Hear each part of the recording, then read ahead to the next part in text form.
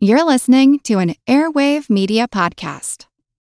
Another day is here, and you're ready for it. What to wear? Check. Breakfast, lunch, and dinner? Check. Planning for what's next and how to save for it? That's where Bank of America can help. For your financial to-dos, Bank of America has experts ready to help get you closer to your goals. Get started at one of our local financial centers or 24/7 in our mobile banking app. Find a location near you at bankofamerica.com/talktous. What would you like the power to do? Mobile banking requires downloading the app and is only available for select devices. Message and data rates may apply. Bank of America N.A., member FDIC.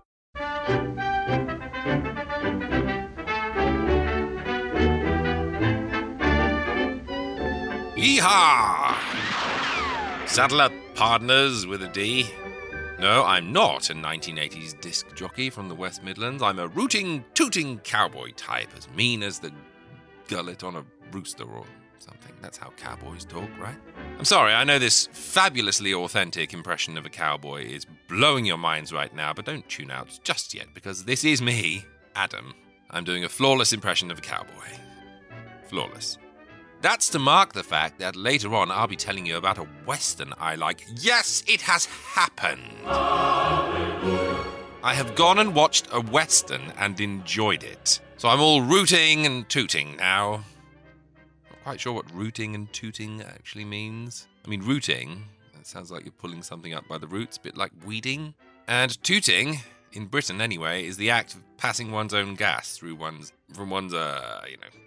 to expel gaseous fumes from one's lower half. So basically, when you hear a cowboy describe himself as rootin' tootin', you're basically listening to a man describing himself as weak in the intestinal area and somewhat fond of gardening. I digress. Anyway, welcome to the show. Lovely to see you all. I'll be telling you all about the movie that transformed me into an honest-to-goodness cowboy later on, along with a noir thriller that's basically a horror movie too. Chilling stuff. But we'll get to that in a bit. First up, let's trundle along in our wagon-mobiles out across the trail of the Lonesome Pine, poor old Pine out there on his own, in the company of Dinah Shore and Buttons and Bows, yeehaw.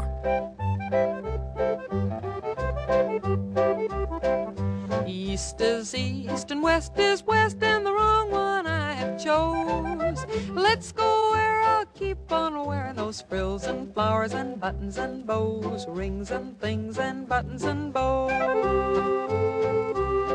Don't bury me in this prairie, take me where the cement grows. Let's move down to some big town where they love a gal by the cut of her clothes, and I'll stand out in buttons and bows.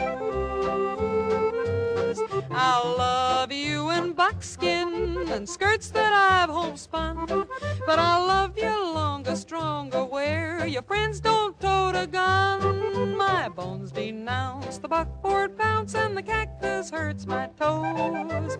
Let's vamoose where gals keep using those silks and satins and linens that shows, and I'm all yours in buttons and bows.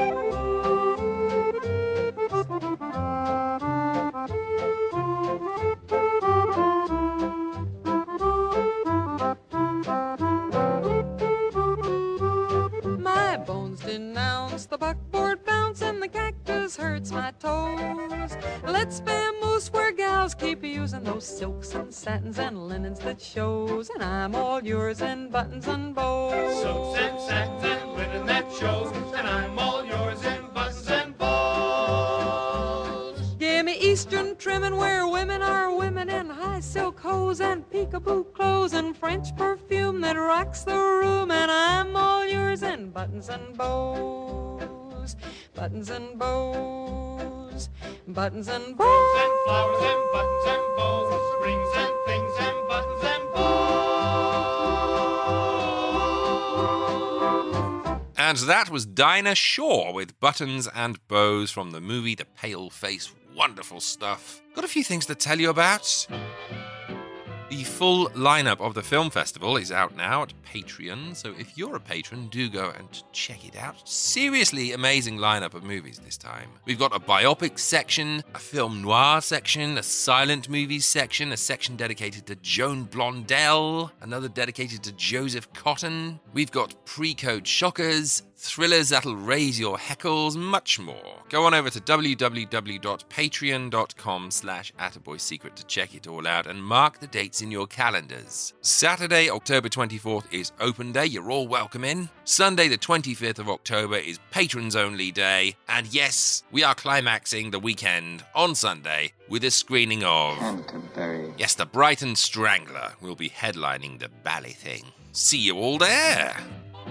When it comes to podcasts, I've been a very busy boy lately, so I need to call out where I've been a-popping up. I discussed the 1932 Cary Grant pre-code film Hot Saturday on the Lions, Towers and Shields podcast with host Shelley Brisbane and guests. Lovely to have been invited there, and the show's a good one. So go look for episode 16 of Lions, Towers and Shields if you want to hear yours truly. I am on the upcoming Halloween special of the Here Lies Amicus podcast, chatting to Kev Moore and Gabriella Masson about the spooky, kooky, Ealing horror portmanteau classic. Draw a breath, Adam. Dead of Night, so keep your eyes peeled for that bad boy. I pop up very briefly on a very new podcast, Dear Rowan, which is created by my good friend Jay Rickard. It's a show delving into movie history, framed as a letter to Jay's infant daughter, so kind of a document for when she's grown up. Beautiful concept. And I play the role of Eric Portman in the first episode, so go check that out.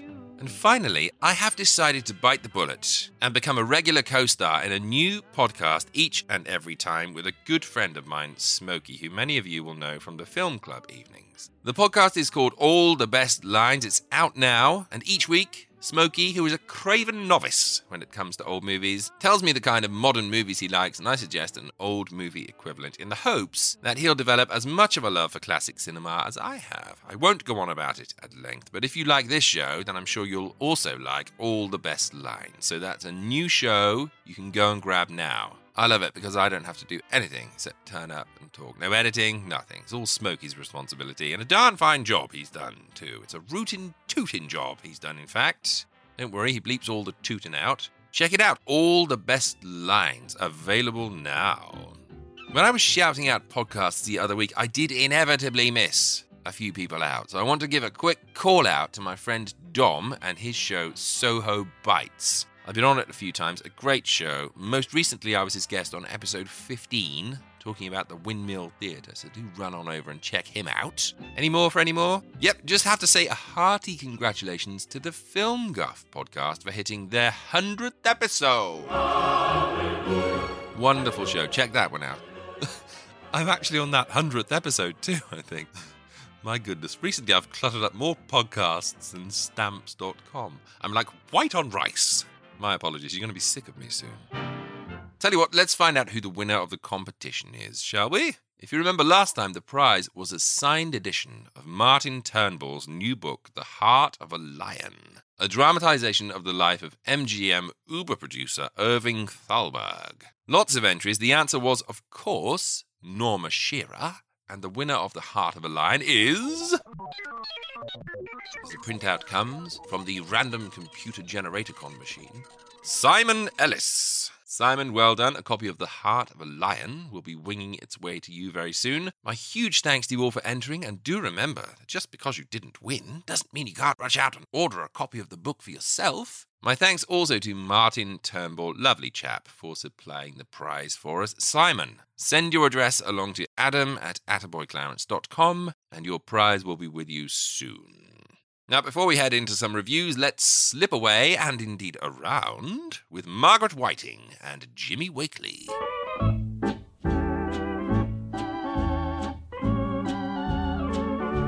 Seems we always have to slip around to be together, dear. Slipping around, afraid we might be found. I know I can't forget you, and I've gotta have you near. But we just have to slip around and live in constant fear. Oh, you're tied up with someone else, and I'm all tied up too. I know I've made mistakes, dear, but I'm so in love with you. I hope someday I'll find a way to bring you back to me, and I won't have to slip around to have your company.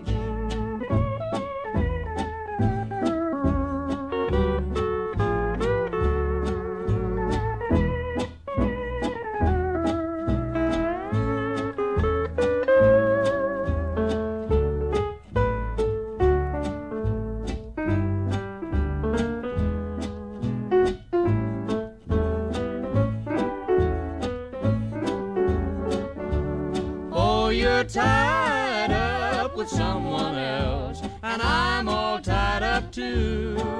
I know I've made mistakes, dear, but I'm so in love with you. I hope someday I'll find a way to bring you back to me, and I won't have to slip around, and I won't have to slip around to have your company.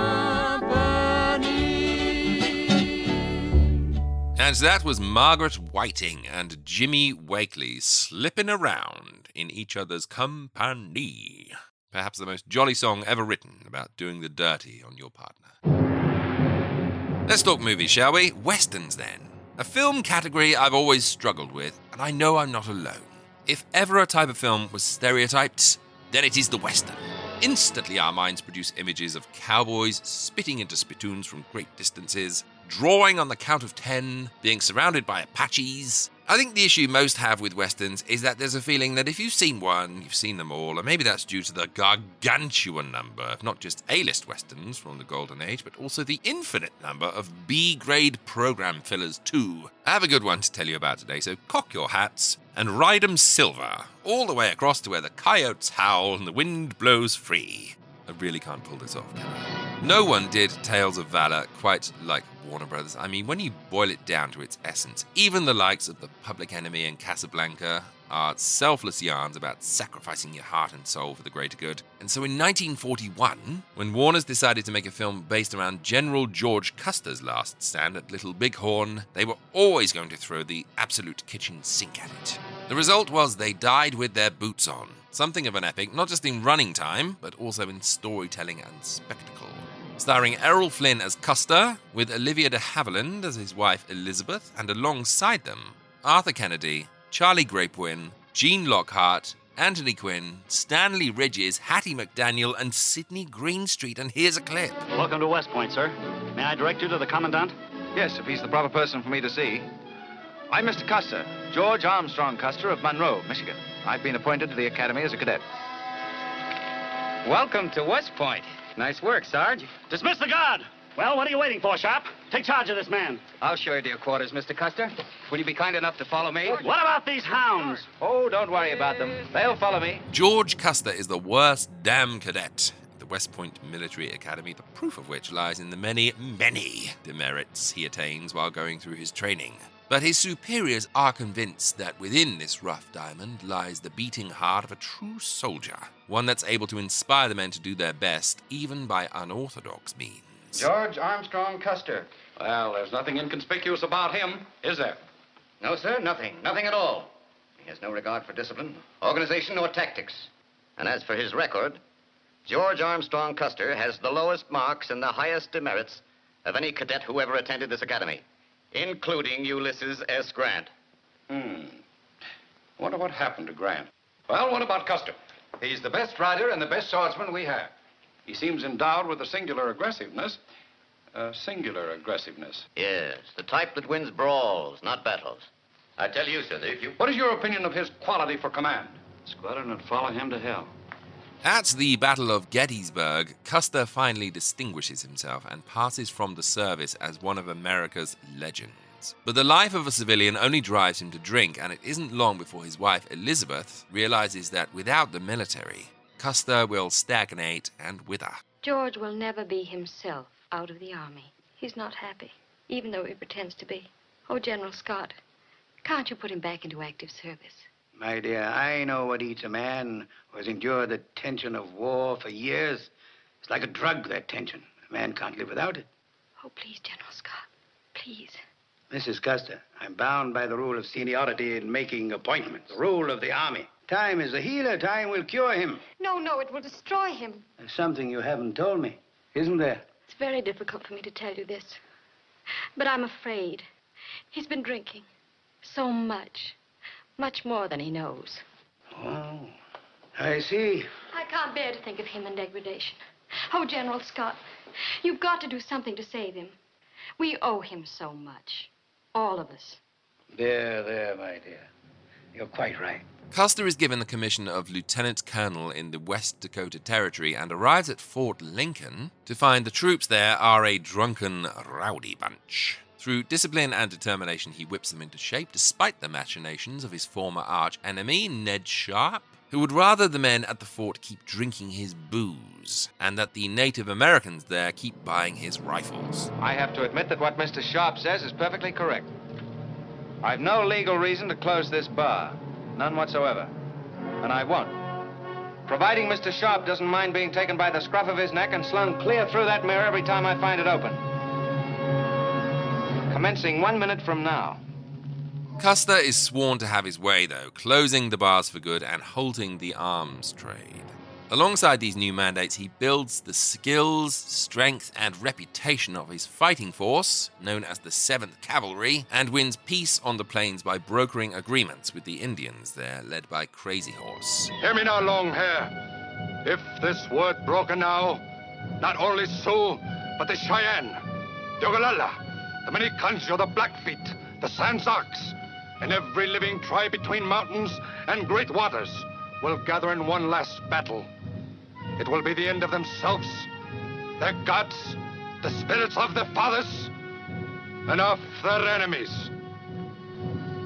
Crazy Horse spoke.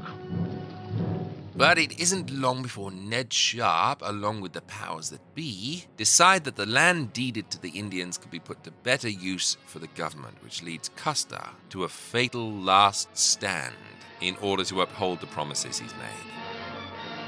So this is a very good example of what I was talking about earlier, in that when you think of westerns, you conjure up a mental image of cowboys and things, and yet this movie, essentially a war drama following the exploits of a man and his romances and struggles against authority, is technically a western. It's an epic too. This thing is 2.5 hours long, which initially caused me to wince in agony, but as the story played out, I really did find myself wishing it would never end. The beating heart at its center is the romance between Custer and his wife Elizabeth, played by Flynn and Olivia de Havilland, in their 8th and final movie together. Kind of fitting that this is their last ride out together too, as much of the film is given over to the long goodbye between the characters and Custer's own infamous tragic end.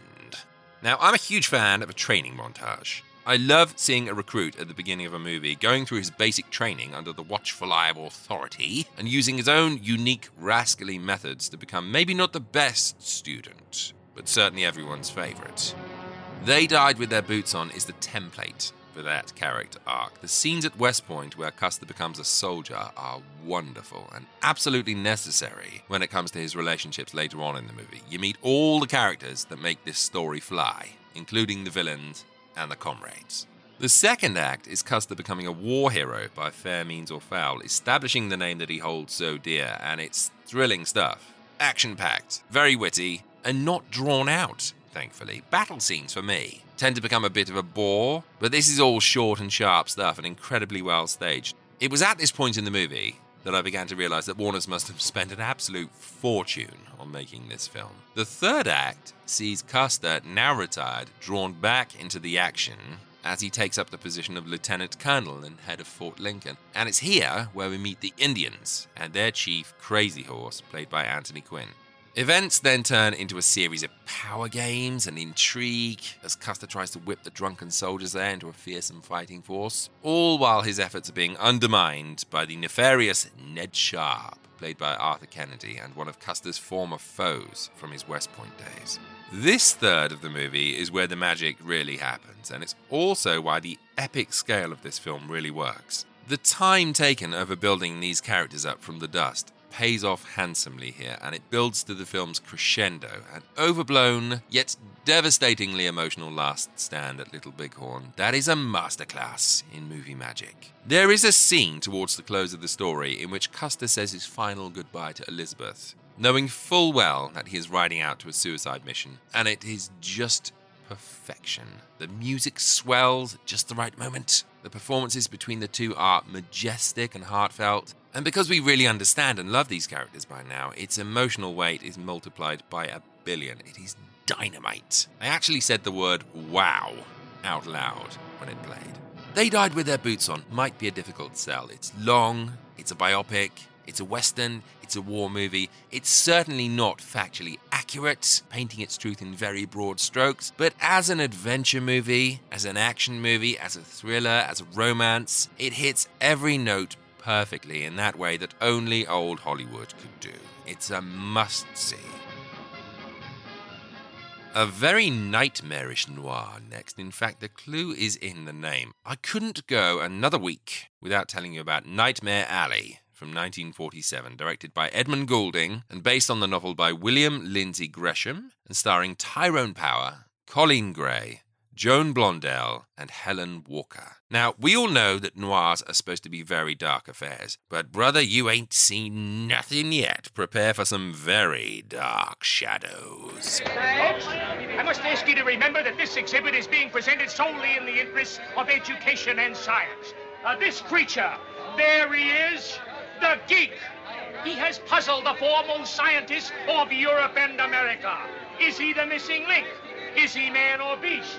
Some have pronounced him man, but beneath that shaggy mane of hair lies the brain of a beast. Look, if he should as much as sink his teeth into my arm, nothing on this round green earth could save me. Now, folks, it's feeding time.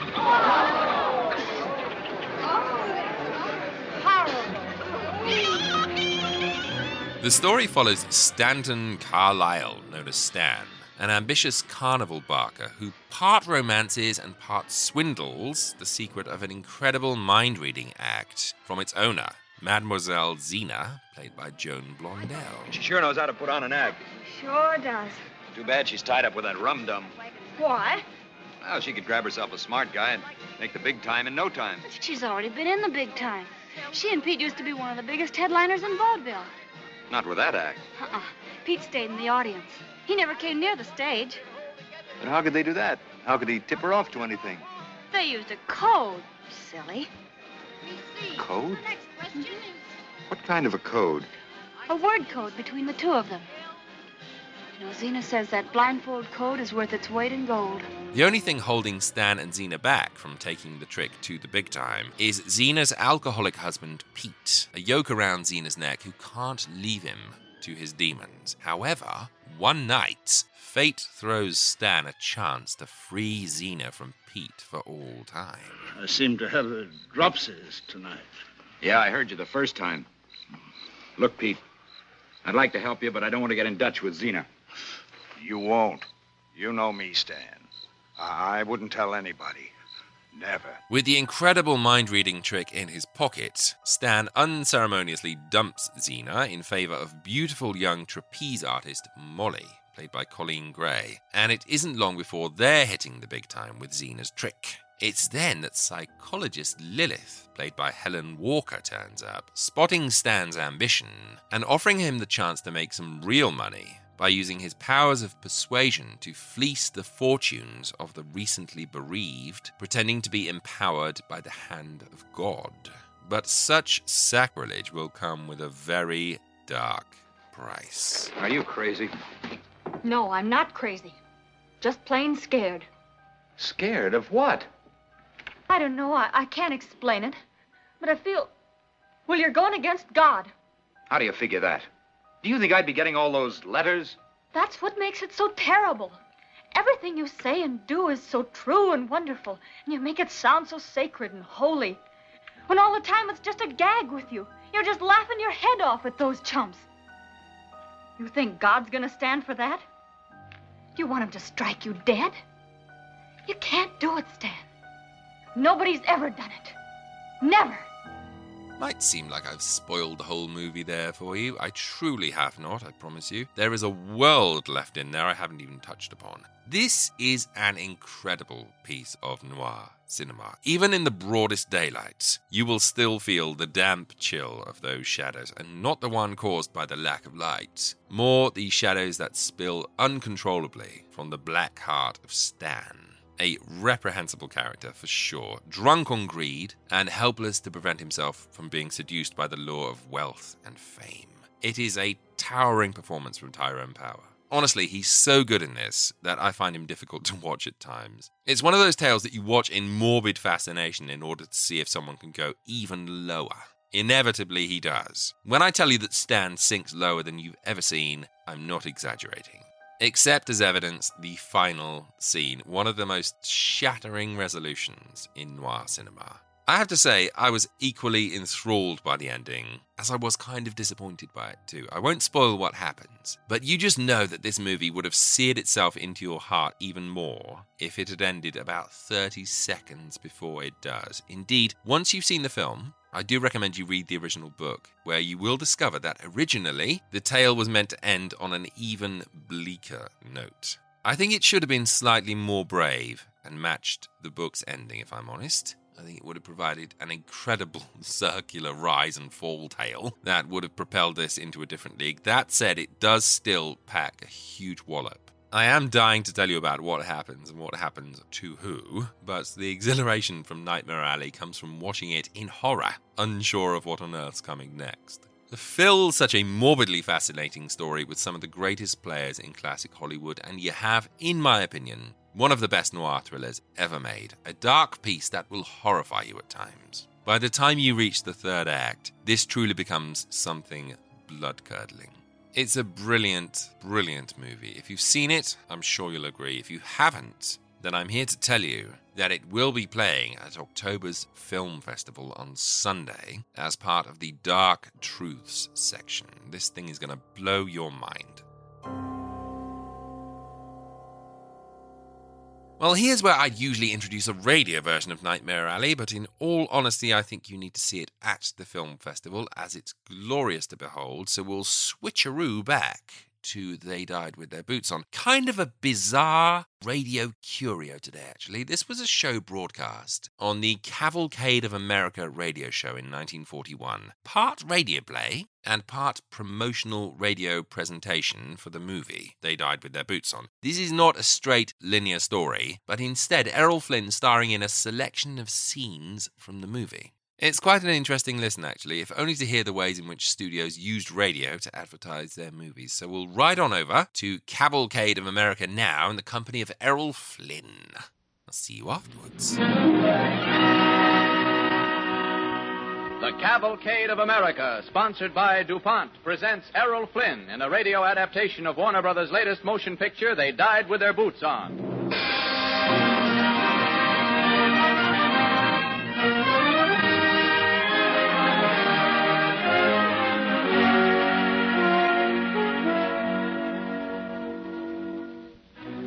Good evening, ladies and gentlemen. This is Clayton Collier. Tonight, by special arrangement with Warner Brothers Studios, we bring you Errol Flynn in scenes from his new motion picture, They Died With Their Boots On, a picture co-starring Olivia de Havilland, which will be released soon throughout the country. This imaginative screen treatment of a great American soldier, General George Armstrong Custer, with its vivid theme of undying heroism, is presented by the Cavalcade of America tonight as DuPont stars Errol Flynn in his latest colorful screen role, General George Custer, in They Died With Their Boots On.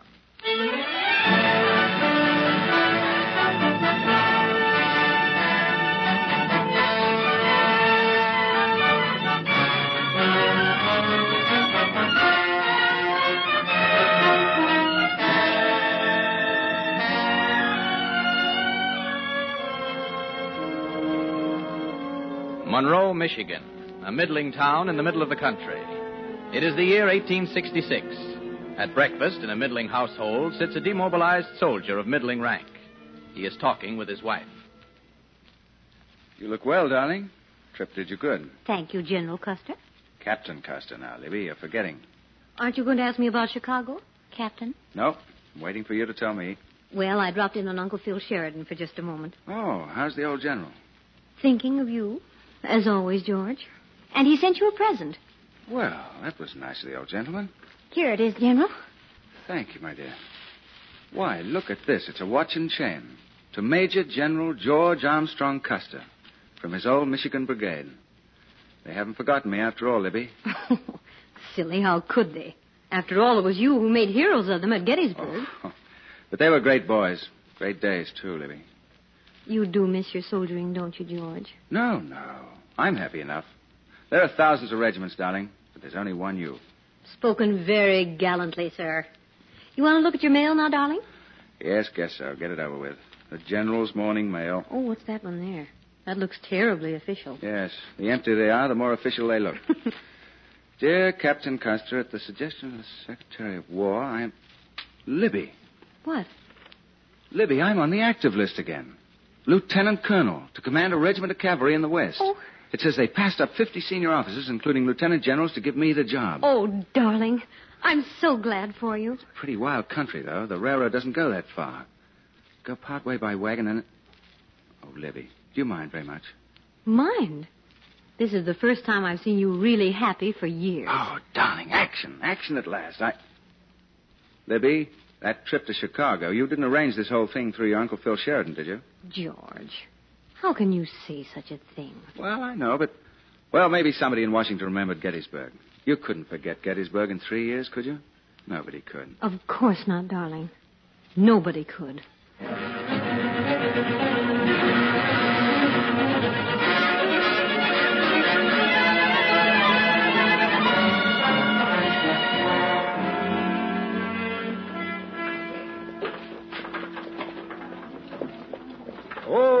Oh. Well, here you are, folks. This here's Fort Abe Lincoln. Fort Lincoln? But where's the sentry? Where's the guard? That's them over there on the porch of Sharp's saloon. Guess they don't know who you are. Well, if you hadn't told me, I wouldn't have taken them for cavalrymen. Look, go and bring that lieutenant over here, will you? Yes, sir. Looks like I'll have to leave you for a few minutes, Libby. It's all right, dear. I can manage. Lieutenant Roberts, sir. Sorry you find us in such bad order, sir. Lieutenant, would you mind telling me why there's no guard out to meet me? Why are the men in that saloon instead of patrolling the wagon trail? The sewer on the warpath, sir. Our orders ought to hold up here.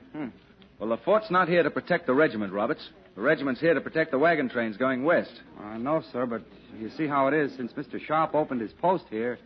Sharp? Who is this Sharp? I thought he just ran the saloon. Oh, he sells liquor to the regiment and rifles to the Indians. I see. Well, we'll put a stop to that right now, Lieutenant. Come along with me, will you? I want you to introduce me to this Mr. Sharp. Yes, sir. He's over there now. You see, sir, we're most of us newly mustered in. We haven't had any commanding officers yet. So I see. Here's the place, sir. We're going, Lieutenant. Yes, sir. After you, sir. Thank you. Attention! Men, this is your new commanding officer, Lieutenant Colonel George Armstrong Custer. I tell you, it couldn't be Custer. I tell you, it is. Who's in charge here? This is my place, Custer. Sharp's my name. Oh, well, I'll see you later, Sharp. Lieutenant? Yes, sir. Put those 2 troopers there under arrest. Charge them with not being able to hold their liquor. They're supposed to be cavalrymen. Yes, sir. Now then, Mr. Sharp, I want this bar closed right now. You can't close this bar, Custer. This place was licensed by the Secretary of War. And personally. Lieutenant? Yes, sir. Turn out a section with sidearms. Close this place up. This bar's illegal business. Boys, you know your rights. No one can tell you how to spend your pay, can they? No! Wait a minute, men. I have to admit to you that Mr. Sharp is quite right. There's no legal reason why this bar should be closed. None whatsoever. But if I find it open, starting 1 minute from now, Mr. Sharp is going to get the surprise of his life. Because I'm going to throw him through that big plate glass mirror behind his bar. All right, Custer, you win this time. All right, as you were, men. Now, look. I want you to understand I'm not doing this because I'm a blue nose. Maybe it's tough on me to go without a drink, too. Maybe it's tougher. But this regiment has a job to do. We're responsible for 100,000 square miles of territory. And until we can honestly say that we're in shape to tackle that job, you won't catch me taking a drink either. I'm not asking you to do anything I'm not willing to do myself.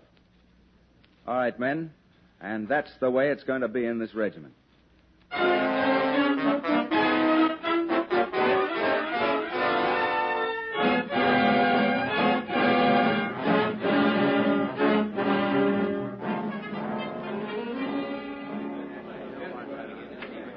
Attention. At ease, gentlemen. Sit down, will you? What I have to say won't take so very long, so we might as well be comfortable. Gentlemen, as officers, I'm proud of your work on maneuvers today. I don't think I've ever seen a finer-looking regiment. But I want to tell you this. A regiment is something more than just 600 fighting men. In a few days' time, we march to the west against Crazy Horse and his Sioux raiders. 1,000 of the best light cavalrymen on the face of the earth. Some of us will die. But the regiment will live on. Because a regiment has an immortal soul of its own. Now, if we can believe that, gentlemen, we'll have the kind of pride from which men will endure anything and, if necessary, die with their boots on.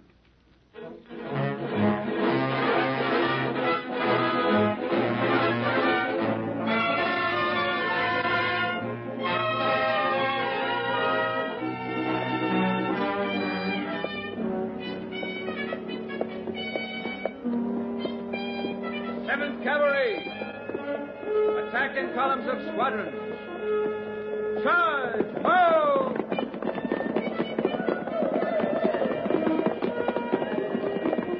There was a war, and a leader of men against them, called by his people Crazy Horse. And there was proud fighting across the clean sweep of the plains. And a peace at last, a proud and honorable peace. Long Hair, my people, Sioux, come to make peace with you. I have heard my brother's words, and I give my brother my word and the guarantee of the White Father. The shrine of your people's gods, the Black Hills, will never again be violated by white men so long as the peace be kept. My fighters will protect your land, and may your people dwell there forever in peace. Crazy Horse, you have my word.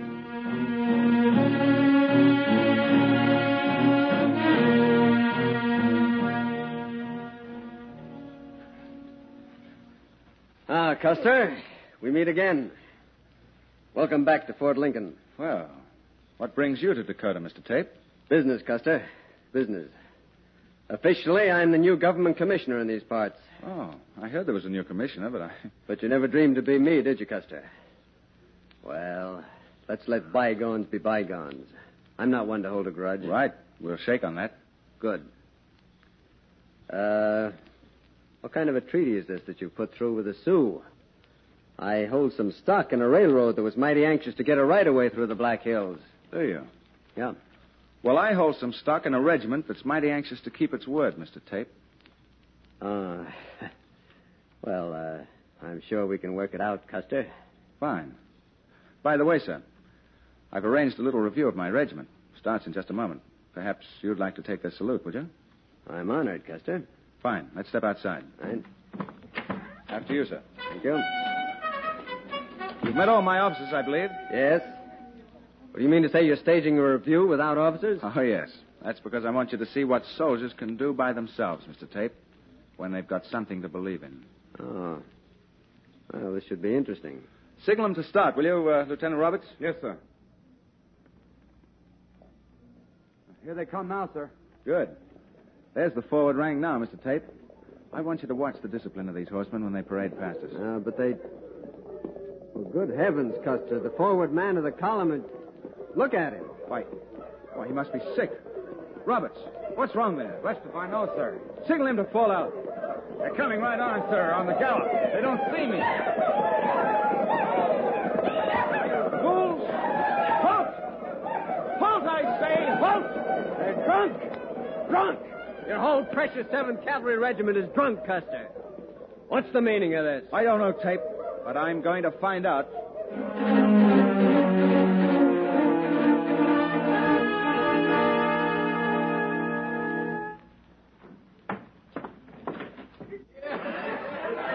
All right, Sharp.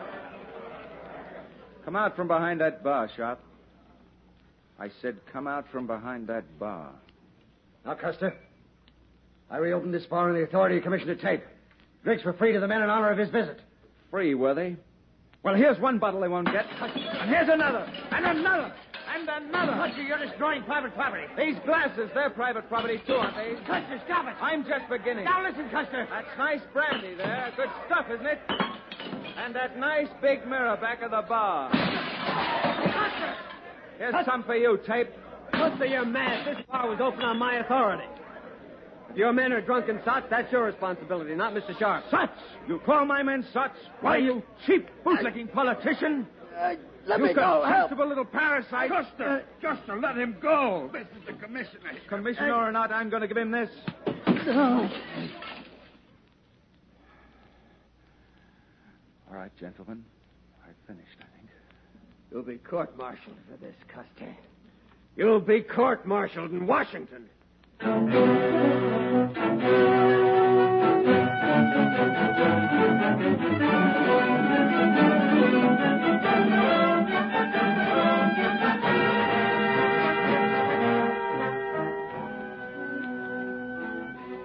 You are listening to They Died with Their Boots On, starring Errol Flynn as General George Armstrong Custer in a radio presentation of his new Warner Brothers motion picture on the Cavalcade of America, sponsored by DuPont, maker of better things for better living through chemistry.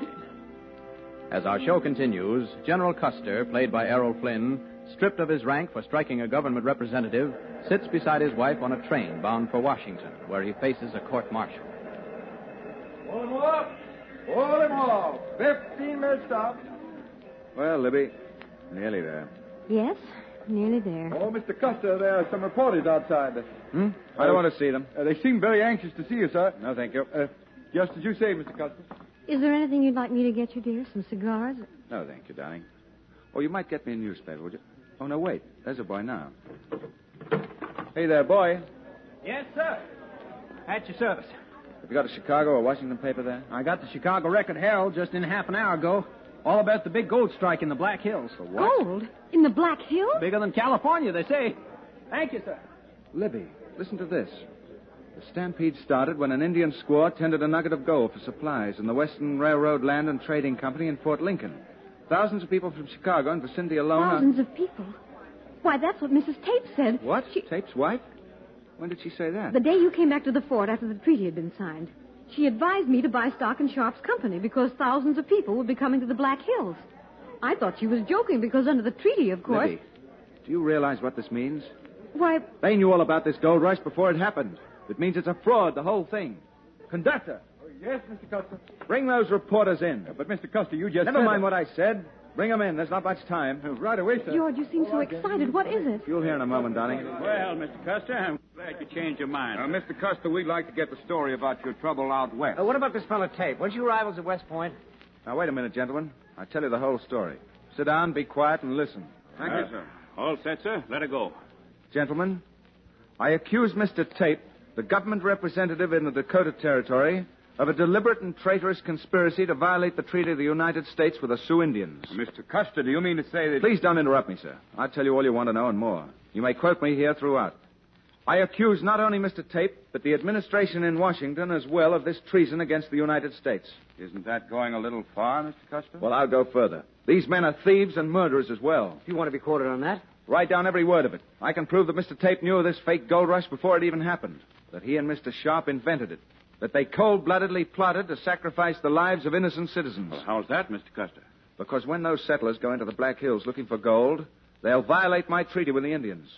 They'll be slaughtered to the last man. Will you stake your reputation on your statement that there's no gold in the Black Hills? Yes, I will. Furthermore, I intend to take this to President Grant himself. I intend to fight these criminal politicians and parasites to the last ditch.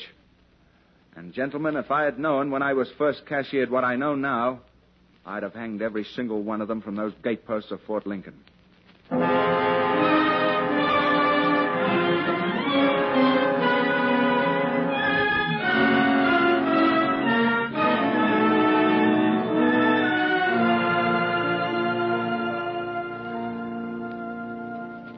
I'm sorry, Mr. Custer, but the president will not see you. But I tell you, thousands of people are going to lose their lives. I'm sorry, Mr. Custer. Wait, where are you going? Get out of my way. But you can't. You can't go in there. No? General Grant? What in thunder do you mean, storming into my office like this? May I remind you, Mr. Custer, that I am the President of the United States. I'm not interested in the President of the United States. I'm interested in a certain soldier named Ulysses S. Grant. All right, what is it? I want my regiment back, Grant. You'll get nothing from me but a court-martial. To the devil with a court-martial. I want my regiment back. Maybe you'll tell me why I should give it to you. Yes, I'll tell you. Because you know how a man feels when he's broken and left behind a regiment that's marching out to fight. You know, Grant, because you had a taste of it yourself once. Remember? How about it, Grant? Well, what are you waiting for? Go back and get your blasted regiment and do what you want to with it.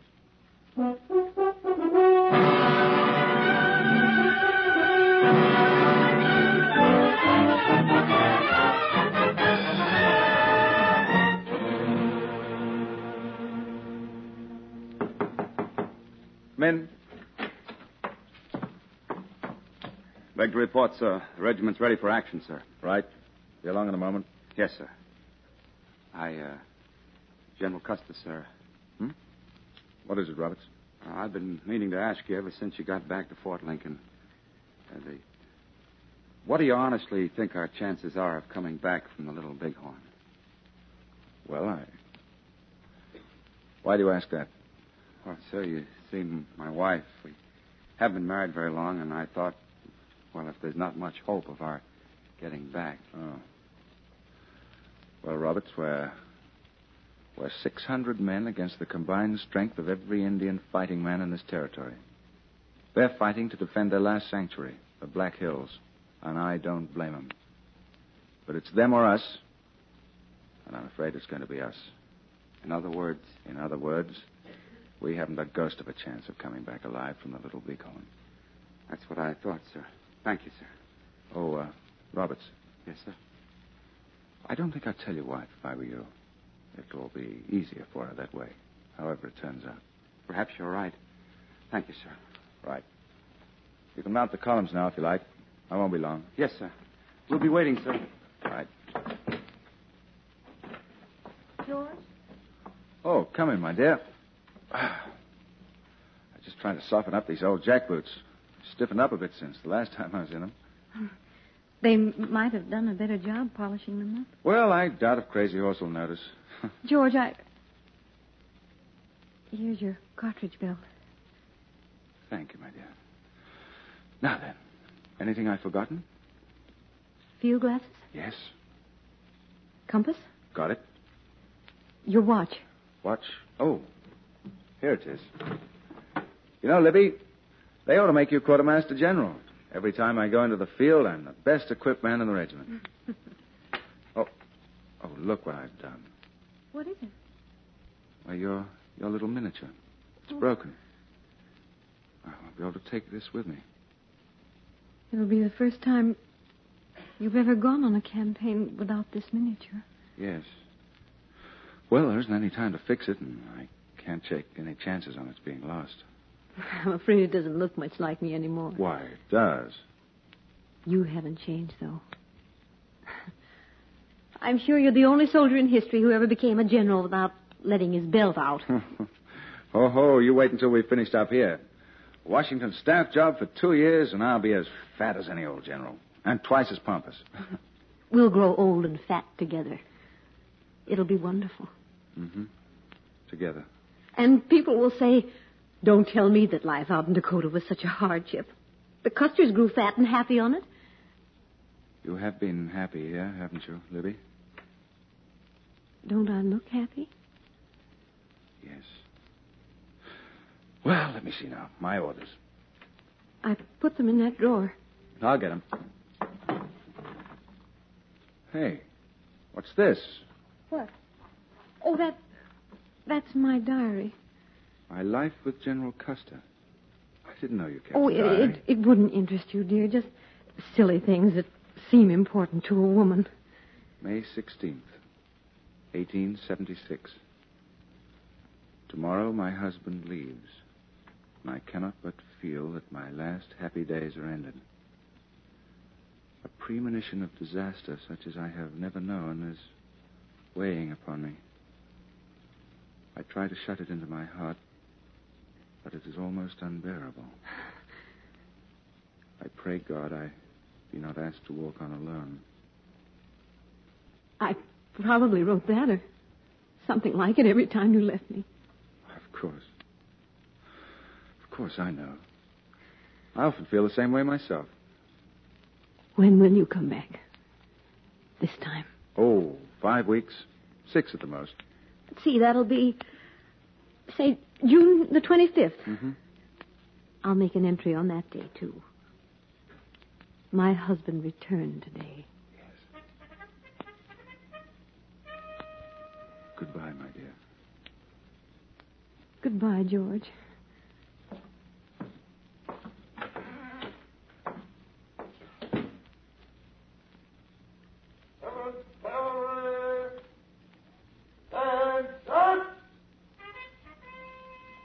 Goodbye, General Custer. Goodbye.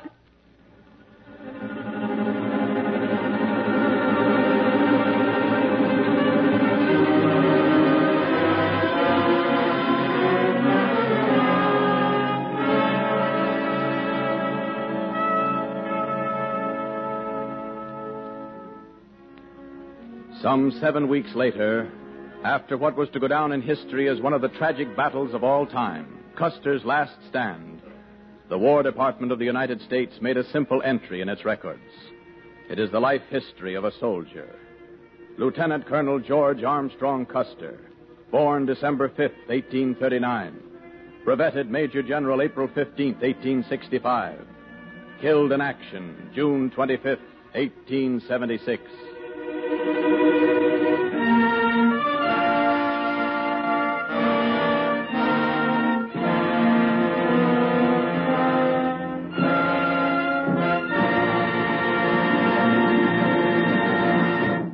Thank you, Errol Flynn. We sincerely hope that your new motion picture, They Died with Their Boots On, enjoys the success it so well merits when it's released and shown throughout the country.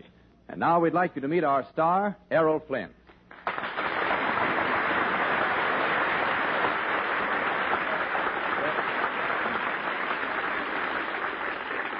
Well, Errol, it's been grand having you with us tonight.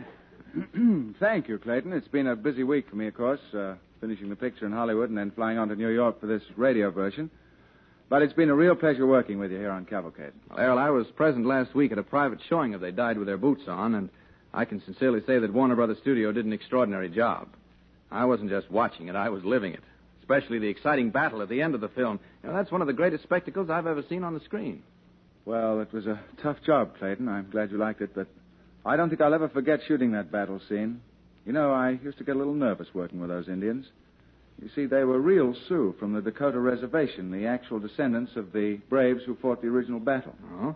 And I kept remembering I was dressed like General Custer, so I just had my fingers crossed, hoping they'd remember I was just kidding. Well, that's good you did. You'd probably be wearing a wig right now. Oh, yes, a bald one, probably.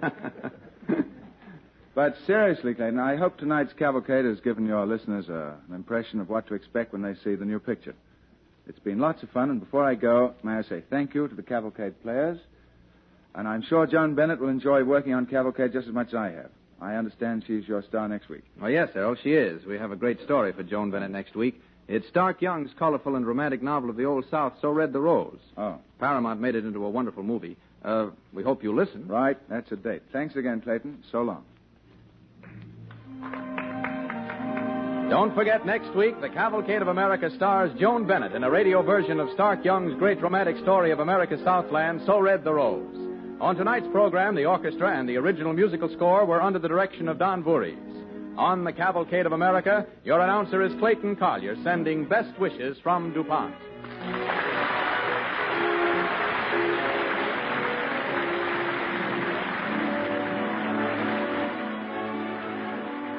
And that was Errol Flynn in selected scenes from They Died with Their Boots On from the Cavalcade of America.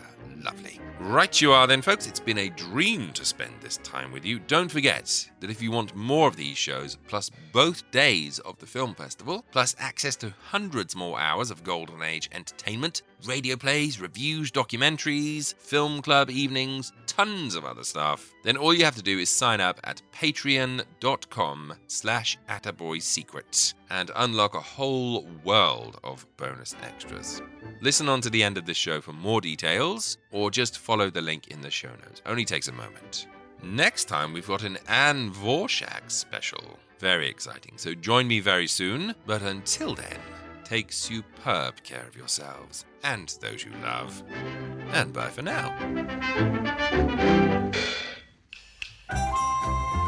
If you'd like to support this show, you can do so by going to www.attaboyclarence.com and clicking on the Patreon banner. Pledges start from as little as $1 a month. And in return, you'll receive exclusive emails, bonus episodes, previews, and ebooks. And every dollar pledged goes towards making these shows better and more frequent. Go to www.attaboyclarence.com or click the link in the show notes now to become a patron. Thank you.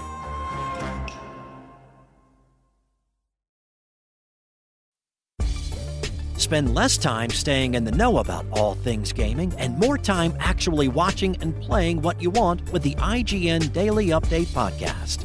All you need is a few minutes to hear the latest from IGN on the world of video games, movies, and television with news, previews, and reviews. So listen and subscribe to the IGN Daily Update wherever you get your podcasts. That's the IGN Daily Update wherever you get your podcasts.